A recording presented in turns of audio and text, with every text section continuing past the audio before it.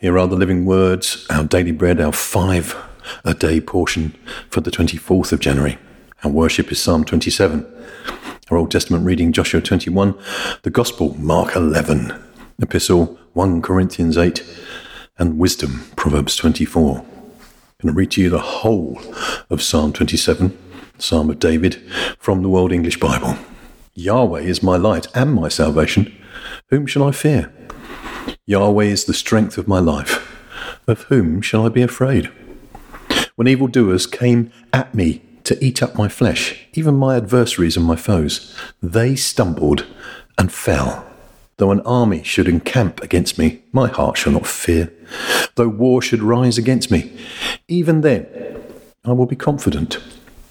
One thing I have asked of Yahweh, that I will seek after, that I may dwell in Yahweh's house all the days of my life, to see Yahweh's beauty and to inquire in his temple.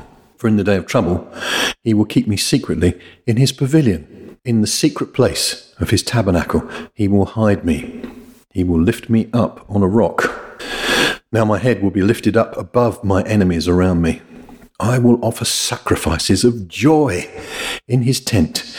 I will sing. Yes, I will sing praises to Yahweh. Hear, Yahweh, when I cry with my voice. Have mercy also on me and answer me. When you said, seek my face, my heart said to you, I will seek your face, Yahweh. Don't hide your face from me. Don't put your servant away in anger.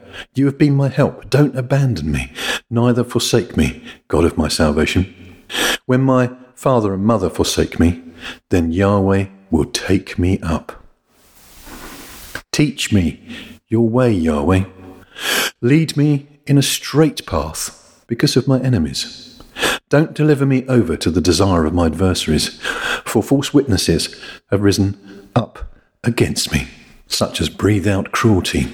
I am still confident of this. I will see the goodness of Yahweh in the land of the living. Wait for Yahweh. Be strong and let your heart take courage. Yes, wait for Yahweh. Surely that's a word for somebody listening today. Little taster of Joshua 21, but I'm asking you to read the whole chapter. So Yahweh gave to Israel all the land which he swore to give to their fathers. They possessed it and lived in it. Yahweh gave them rest all around according to all that he swore to their fathers. Not a man of all their enemies stood before them. Yahweh delivered all their enemies into their hand. Nothing failed of any good thing which Yahweh had spoken to the house of Israel. All came to pass. All came to pass. Wow. And then one of my most loved passages in the scriptures in terms of miracles in my own family, Mark 11. We know that without faith it's impossible to please God, so this chapter is the cornerstone of understanding the kind of faith God wants us to manifest, the kind of faith that pleases the Father's heart and delights Jesus. So let's learn from the fig tree. The next day, when they had come out from Bethany, he was hungry, as Jesus. Seeing a fig tree afar off, having leaves, he came to see if perhaps he might find anything on it. When he came to it, he found nothing but leaves, for it was not the season for figs. Jesus told it, may no one ever eat fruit from you again. And his disciples heard it. When evening came, he went out of the city.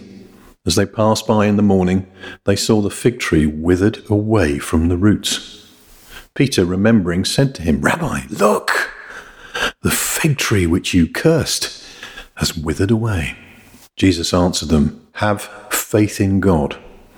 For most certainly, I tell you, whoever may tell this mountain, be taken up and cast into the sea, and doesn't doubt in his heart, but believes that what he says is happening, he shall have whatever he says. Therefore, I tell you all things, whatever you pray and ask for, believe that you have received them, and you shall have them.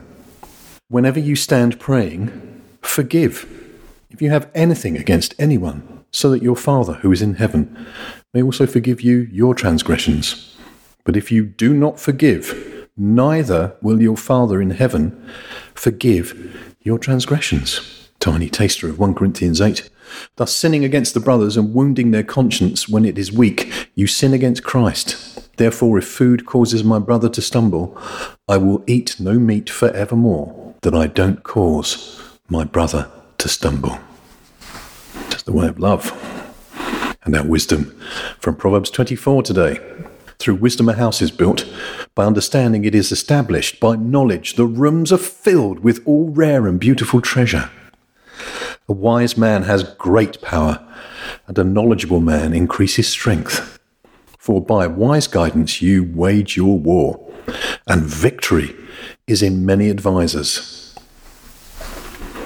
An honest answer is like a kiss on the lips. Prepare your work outside and get your fields ready. Afterwards, build your house.